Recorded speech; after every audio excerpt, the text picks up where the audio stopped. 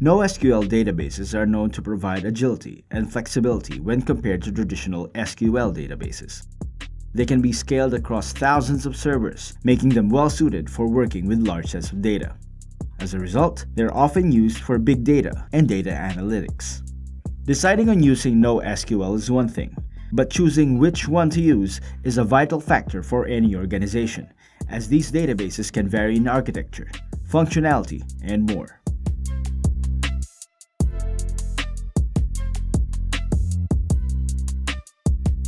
Joining us from Australia is SoarCloud CEO and founder and Cocktails co-host, David Brown. Good morning, David. Good morning. In this episode of Cocktails, we discuss NoSQL databases with Joe Carlson, developer advocate from MongoDB. Joe shares his insights on NoSQL and SQL databases, their similarities and differences, and which you should choose for your next project. All right, Joe Carlson, welcome to the show. Hi, welcome. Thanks for having me. All right. Thank you very much for being here. Oh, absolutely. What an energetic start to our podcast. Okay, so let's jump right in. So can you tell us what is a NoSQL database and why should developers consider it? Yeah, absolutely. I'm just going to speak really broadly about it, but NoSQL is an acronym for not only SQL. It emerged just when we're beginning of starting to look at other database models that aren't SQL or relational. NoSQL is a massive term and encompasses basically anything that isn't a relational database. That includes time series databases, graph databases, key value stores, document-based databases. I'm sure I'm forgetting a couple, but a lot. And in what category does MongoDB fit? Yeah, absolutely. So MongoDB is a document-based database. And basically what that means is instead of saving your data in a relational rows and columns table type format, you're saving it in documents. And the key differentiator there is as programmers, we're used to saving and working with data in JSON-like objects or dictionaries, so we can save the data the way that we think about it without having to use an ORM to map that back and forth between data and memory. So why is that a good thing? Why is it a good thing to lose the concept of tables and relationships? And why would someone want to move towards a document-based database instead? Well, you don't have to get rid of relationships, which I think we'll talk about that today a little bit more. So there's a lot of benefits to it, but not being able to work directly with the database and not using an ORM actually removes a whole layer of abstraction. It can actually increase query performance, make it easier to work with the data. I can save the data the way that I'm thinking about it. I don't have to map it back and forth. There's also some key performance gains you get to from embedding your data directly in a document as opposed to doing joins on a foreign key. I guess a lot of developers, they spend a lot of time thinking about entity design. So in a NoSQL database, does it mean they don't need to worry about entity design anymore, and then they can, basically build their contact entity or whatever on the fly and add extra fields as they need them, that sort of thing? Oh, totally. Yeah. Actually, quite the opposite. I think it's a common misconception with NoSQL databases, and particularly document-based databases. I'm a developer advocate and software engineer at MongoDB, so I'll talk about it from a MongoDB document-based perspective. You still need to worry about it. Schema design, just like with SQL development, is one of the key parts about increasing query and write performance. I think it's one of the things that people actually don't give enough time and energy to when they're developing or working on a NoSQL database. I just spoke at a conference today about that. It can hurt performance. I think a lot of people who complain about their MongoDB database not scaling well, it's 9 times out of 10, it's a schema design problem. And kind of making sure that reconsider it. And so how does that affect future modifications of your document design? So if you do want to change the fields in your entities and that sort of stuff, should you rebuild your documents or in order to maintain performance? How does that work? You could. I honestly wouldn't recommend it. Just like you would, but like data requirements and feature requirements are always changing. They're always growing. And even with an SQL database, even like day one when you launch it, rarely, 6 months to a year down the line is that database still in the exact same schema that you need to follow at the beginning. And the same thing with MongoDB database too. Like it's all right. It never ends. Software development never changes. It's always being updated, changed, expanded on. So schema design changes that's just part of life. You can't avoid it, right? Even if day one, you had the perfect schema, which doesn't exist, right? But like, it's going to change. And typically what we do with an SQL database is you run migrations and you make changes to it. But you can do the same thing with the NoSQL database with MongoDB. That's definitely not an anti-pattern. You could pause it and dump it and restart it again. I wouldn't recommend that most of the time. You're probably gonna have some downtime and it's not really necessary.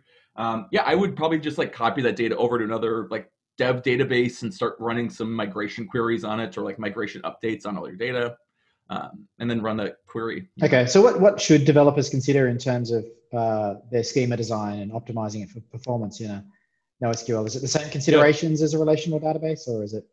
Yeah, it's confusing. So I'll talk about it from an SQL perspective, which people might be familiar with or not, but there's very prescribed and well-researched approaches to SQL schema design. And we typically do that with normalization. Most developers normalize to the third form. Basically what that means is that like with a relational database, your concern is not how that's going to be used, it's what data you have. And I'm not saying that's always true, but like I have some user data and I have some professions, maybe they have a class schedule and like, I should just split that up and we'll do some joins in that with the foreign key. So normalization is like typically what we're doing. With MongoDB schema design and document-based schema design, there's no rules, there's no process, there's no algorithm. The only thing that matters is designing a schema based on the needs of your database. So like a schema might work for you, but a very similar application, it might be totally different for someone else. I'll give you an example. So actually, I just recently built an IoT kitty litter box. So it measures my cat's weight over time and how often he uses the bathroom. So I designed the schema based on how I'm going to be using and reading that data. And typically what we use with IoT data is you chart sensor data over time. So I'm designing my schema in a time series type schema that's going to be optimized for reading onto a chart really quickly in real time. And that made sense for my application. It doesn't make sense for everyone else though. But yeah, you could still map relationships and model things however you want. Your IoT device for kitty monitoring, is that a new career path? New product we're going to see on Amazon Marketplace? Yeah, I haven't quit my job yet, but I was actually just looking on Wirecut, or I think it was on Wired. Yeah, Wired. But there's a robotic IoT litter box on the market today. Wired gave it an 8 out of 10, and it's selling for $500 a pop right now. Yeah. So if anyone wants to steal that idea from me, all the code is open source. You could totally go and take that and monetize it. I am not doing that. I just did it for fun, and I talk about it at conferences and whatever. There would be plenty of people that would be interested in knowing that sort of stuff. I have found that to be true too. It's been my most popular talk and blog post by far. My most popular open source project. All right, let's talk about relationship database design. So, relational databases are good at relationships, right? So that's how they originated. You have a database schema design which is highly relational, like a CRM system or perhaps transactional systems like an order management system. SQL databases have typically been the database of choice. So what would you say to those that argue that a relational database is better suited to data that is highly relational? Yeah, totally. The two biggest misconceptions about MongoDB are one, that does not support ACID transactions, which is false, and two, that it doesn't support relational joins, which is also false. Actually, in our aggregation pipeline, you can do a join, or we call it a lookup, and you can join data from separate collections of databases, no problem. Relationship building is not a problem, right? So when you're designing a schema with MongoDB, there's two things you can do. There's only two choices you have to make for every piece of data. Either embed this directly in the document, or I reference it using a foreign key, just like you would with a relational database. I think there's been like, and I will admit it's a newer feature, and it's something we've listened to the community on. They've been asking for years, so we built it. I think it's been out since like version 4.2 or whatever. But yeah, you could any relationship you can model with a SQL database, you can totally model with a MongoDB database. And you actually, in fact, have additional flexibility because you can start embedding that data directly in it, which increases performance and whatever, right? If I don't have to do lookup, and even in an SQL database, joins are really expensive. And I don't know if you know how it works, right? But if I have data in two separate tables, I do a join in them. It basically pulls all those tables into memory, and then it runs an SQL query on that joined data set in memory. That's expensive time-wise and memory-wise, and it can become a blocking operation at scale. But if you don't have to do that, that's a massive gain. And I think a lot of people would be surprised that MongoDB supports ACID transactions as well now. That is my number one misunderstanding about MongoDB. Doesn't support ACID, and like you could we just like I think even like 6 months ago you can do ACID transactions on sharded data clusters. So you have data distributed all over the world. You can still run an ACID transaction on that, and you can control the amount of the write concerns, how many like replicated shards it goes to, or whatever. You can control all that.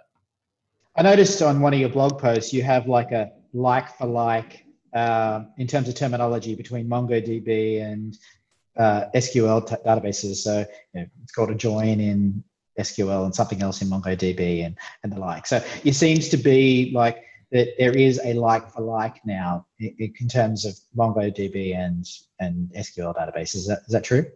100%. Yeah, we call ourselves a general purpose database, and I get asked all the time too, like, what do I use? Do I use this or this? And like this database or this database? And like 90%, 99% of use cases would work just fine on a MongoDB database.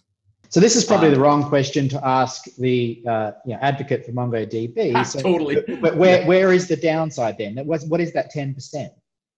Oh, totally. I mean, it depends. I'd like, if anyone tells you that a piece of tech is a silver bullet, they're lying. They're full of shit, right? Like that doesn't exist. And it's not gonna, and like, I hate in tech too. It's like, we're using this thing and someone comes in and be like, oh, you got to use this language or this framework, like on Stack Overflow. So it's like, that's not helpful. You know what I mean? So like if you're already an SQL shop, cool, great. PostgreSQL is awesome. I've been using it for years. I still use it. I think it's great, right? There's a lot of great use cases for it. And like we're a document-based database. Like maybe a key value store like Redis is a better fit for like saving user session IDs, or like some like Memcache for even faster lookups, right? We write to disk. So I mean, there's lots of, it depends on the problem you're trying to solve, and the types of data, the data structure you're working with,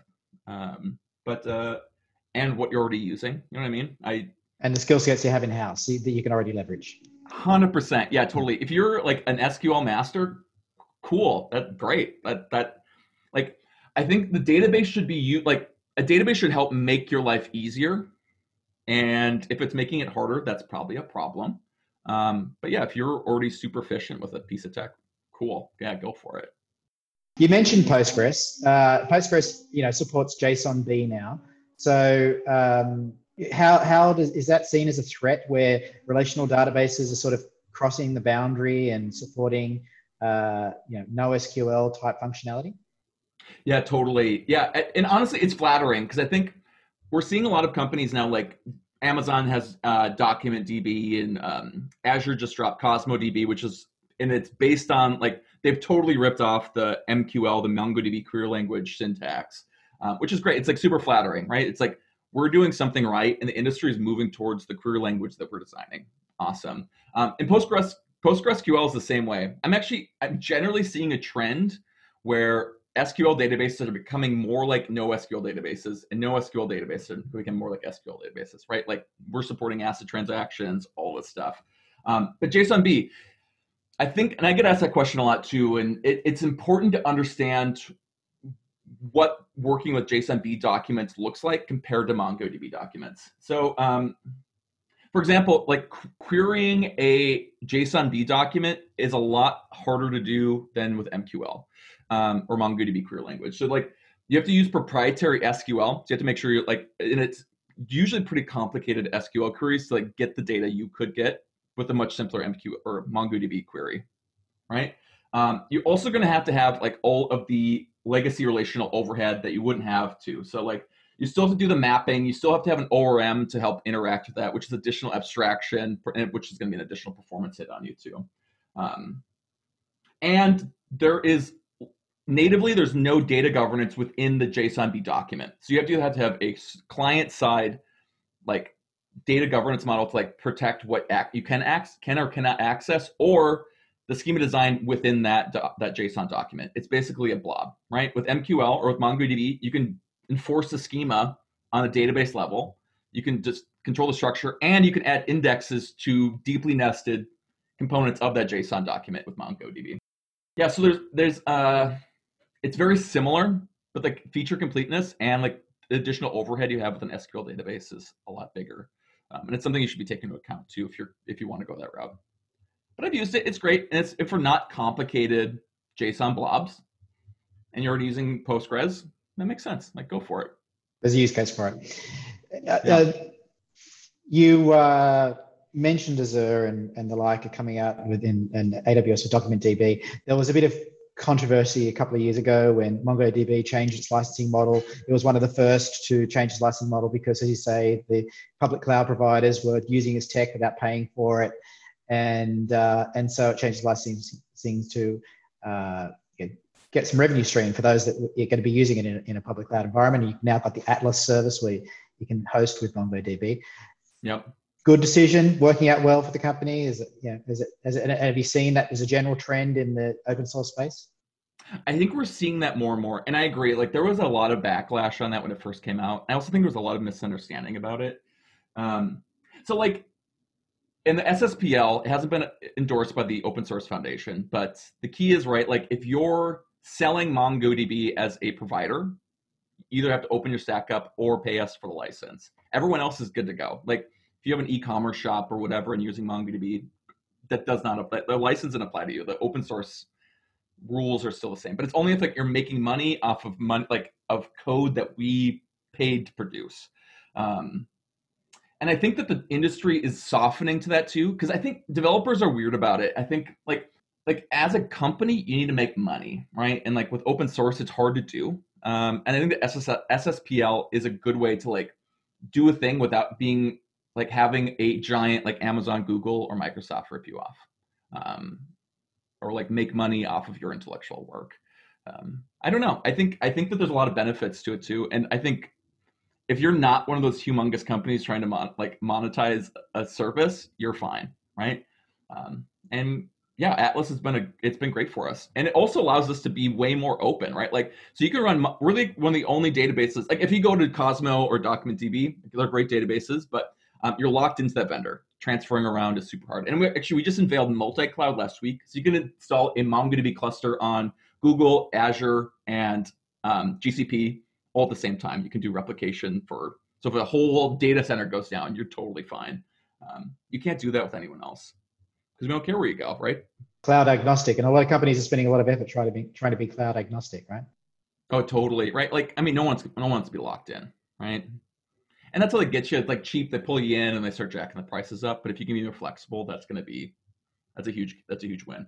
So where do you see the competition mostly coming from? Is it from the cloud native solutions like your DocumentDBs, or is it more your open source solutions like a CouchDB? I don't even think it's either of those. So like the important thing to note too with the competition of like Cosmo and Document is let's just go with DocumentDB with AWS. So AWS, they're based on the last fully open source release we did, which is version 2.4. We're in 4.4. We're currently, so that all of them are about like on independent testing, we've seen is about 65% feature completeness with MongoDB, our current releases. So we're seeing like massively short on features. The other thing too is like DocumentDB is based on, I'm forgetting what it is. It's a SQL, it's a relational database backed on the back end. So what typically happens is that like they're copying the MQL query language, but putting it on top of a relational database. And you're going to get the relational cons with that, which includes like not being able to shard or split up the data. And typically what happens is you see that companies, like, it becomes massively expensive to run these databases on their competitors. And like, the companies are great, they're awesome products, and if you're already in that ecosystem, cool, makes sense. But it's important to understand like what you're sacrificing there. And I think people assume they're getting the full MongoDB experience, but they're not. As I understand it, it's running on a Postgres database where they've replicated the MongoDB API, right? Exactly. Yeah, exactly. It's a flattering copy. We're like super happy about it. Like I said, it means we're doing something right. Like, the developer community like loves the MQL query language. It's easy, it's intuitive, but you lose some of the benefits. What about the open source, players like CouchDB? Yeah, I mean, they're great. They're awesome. They're not seeing the huge, like, the massive amount of growth that we're seeing, and the massive investments in it, like in their platforms. I think that we're trying to become like a data platform, not just a database. So like, we have a serverless platform built on top of it. We just unveiled a brand new like GraphQL endpoint, because we know the JSON type like structure of your database. Like, you can hit a button and we'll generate a serverless GraphQL endpoint to make CRUD operations on your data instantly. Awesome. I wanted to ask you about that. So I actually did read some of your content on GraphQL and support. So what makes MongoDB a natural choice for when you're working with APIs? Yeah. I mean, right, like, we're sending the JSON is the payload data of the web. That's all we're sending around, right? That's what GraphQL works. We're even querying now with that same data structure, and we're sending that data around. But like I said, like, as developers, we're saving data. We think about things in terms of nested key value pairs, in terms of documents, or JSON and objects and dictionaries, whatever. But it makes sense to save the data that you're passing around, right? Like, if I can just save a document that's an exact payload formation that I need to send back to a client, that makes total sense, right? Yeah, and you could be more, what's the word, like, detailed about the declaring what it is. Like, we don't save things as JSON. Because if you know JSON, you'll see that the key value pairs are all strings, and it's up to the browser or the client to kind of decode whether it's a string or an int or a float or a date. But we're BSON, which is binary object notation instead of JavaScript, right? So we can save things in more detailed things, but we can tell clients about this more detailed information as well. So TLDR, we're sending data on the web the way that we're saving it in MongoDB, which makes sense. And that, just if you could elaborate on that GraphQL support you're talking about. So, and that sort of native GraphQL query support. How does that work? I'm obsessed with it. I think it's the coolest thing, and I think we haven't talked about. I don't think enough people know about it. So I'm a full stack JavaScript developer. Cool. I'm gonna be honest though, I haven't really written a server for a long time, and what I've been doing for the last couple of years is setting up a database in the cloud. I use a serverless provider on the front end to transfer data to a static front end, right? And Jamstack's totally bringing us that way, but it just makes it even easier to set that up. So you just like have a database, you set up a serverless provider to send some data to your client, your static front end, and then transfer that around. But this GraphQL thing, GraphQL is, I love GraphQL. I think it's expressive. I think it's interesting. I helped implement it at a large e-commerce store at my last gig, and it saved us a ton of time. It just makes front-end developer app development mega faster, right? Because I can just ask for what I'm looking for and get it back. But now it's like even easier to get set up. I used to have to set up my own Node microservices to like handle all the GraphQL endpoints and have to do all the design the schema on there and deploy it, and that was a massive pain in the butt. But now I don't have to do it. I literally hit a button and it generates the whole thing for me. So that's the difference we're talking about here with the native GraphQL support, is that there's no middleware required to make that query to the MongoDB database. Exactly, right? Like we know your data better than anyone, right? We know the structure because it's saved as a BSON, so we know the data types. GraphQL is an opinionated schema-based API provider, and we figured out, we can actually make that for you for free, which is so cool. And it's so cool. I love it how you get so excited about it. I love it. I wish more people knew about it. It just from a time-saving perspective, it's so easy. Now, there's still a place for REST, obviously, and I don't want to get into the whole debate versus REST versus GraphQL. There's a place for each, right? Yeah, totally agree. We're obviously big fans of RESTful APIs, with in particular Open API support, but we are also increasingly supporting GraphQL, and you'll see some interesting stuff coming out from us as well in GraphQL space. Yeah. But you can have both. We did the same thing at my last company. You have both sitting side by side and make some API requests, hit some GraphQL requests, whatever. Yep. So in terms of REST support in MongoDB, are we just talking about, does need to be some sort of layer in between to make those REST requests? Or? No. So we still have a serverless. It's called Realm. So we have a whole serverless. We have a serverless front end that basically sits in front of your MongoDB databases. You can set up like triggers. So based on data changes, you want to fire off some serverless function or make an API request to it. No problem. We do all that for you for free. And again, like those are some things that you wouldn't get with a competition. Like we want to make handling data ridiculously easy. We want to make it so easy. That's the thing. Most developers don't care about most of the stuff. Nope, they don't care about like replication and write concerns and shard. No one cares, right? Some people do, and it's important. Don't get me wrong, but like most people just want to like put some data somewhere and get it back. Data as a service. As easy as possible. Yeah, exactly. Let's make it and try to make that as like easy as a possible experience as possible. This is my wild speculation for the future, but I think that the winner, right, the next Oracle is going to be the one who makes working with the data easier than anyone else.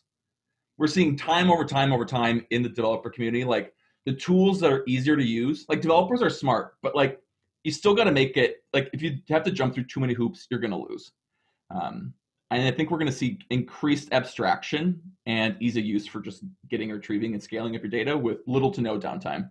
So I was going to ask you something, and I've totally lost my train of thought.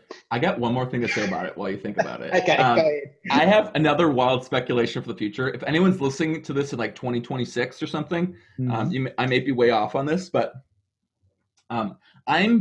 my best guesstimates for the future of like data is going to be machine learning. Like having machine learning models make automatic adjustments to indexes based on your queries, automatically sharding, partitioning, distributing data based on use cases. Like, hey, you have a bunch of users in Hong Kong. Let me replicate this data over to a Hong Kong data center so it's super fast, right? And right now we all have to manage that as a human being. We're seeing like more alerts for doing that. Like, hey, we're seeing these recommendations because we're a data company, right? Like we can start making models to start massively analyzing and making up really smart recommendations for people. So it makes it even easier, right? We already have performance query monitors or like index suggestions. Like, hey, we see that this query is being made a ton and you could increase your average query time by blah, blah, blah milliseconds by implementing this index or whatever. Yeah, I don't know. I'm fascinated to see like how much automation is going to like help us develop databases in the future. Kevin, put in your diary 2026. That's right. Check back. Will do.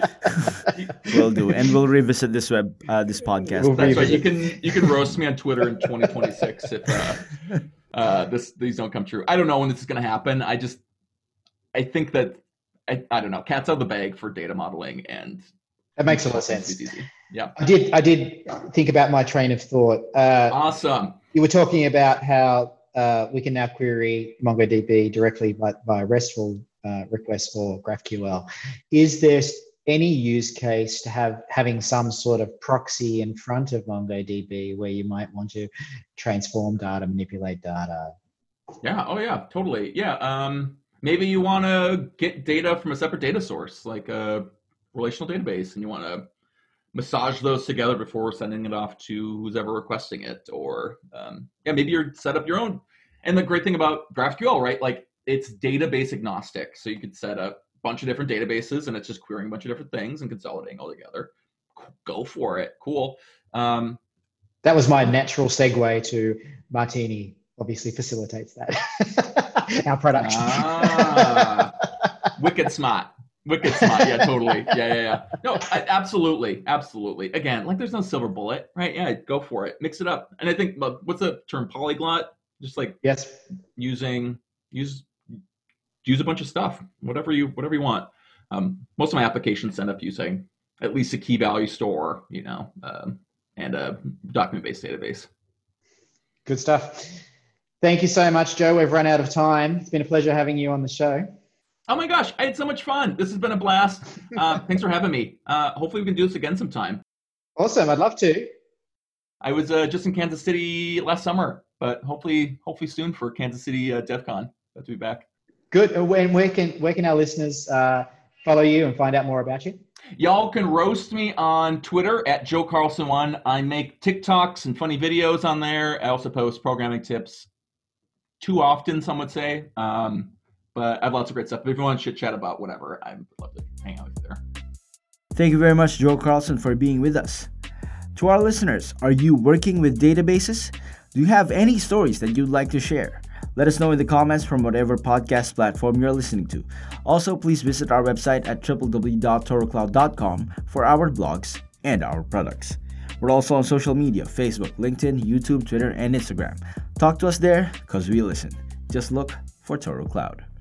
Again, thank you very much for listening to us today. This has been Joe Carlson, David Brown, and Kevin Montalvo at your service for Coding Over Cocktails.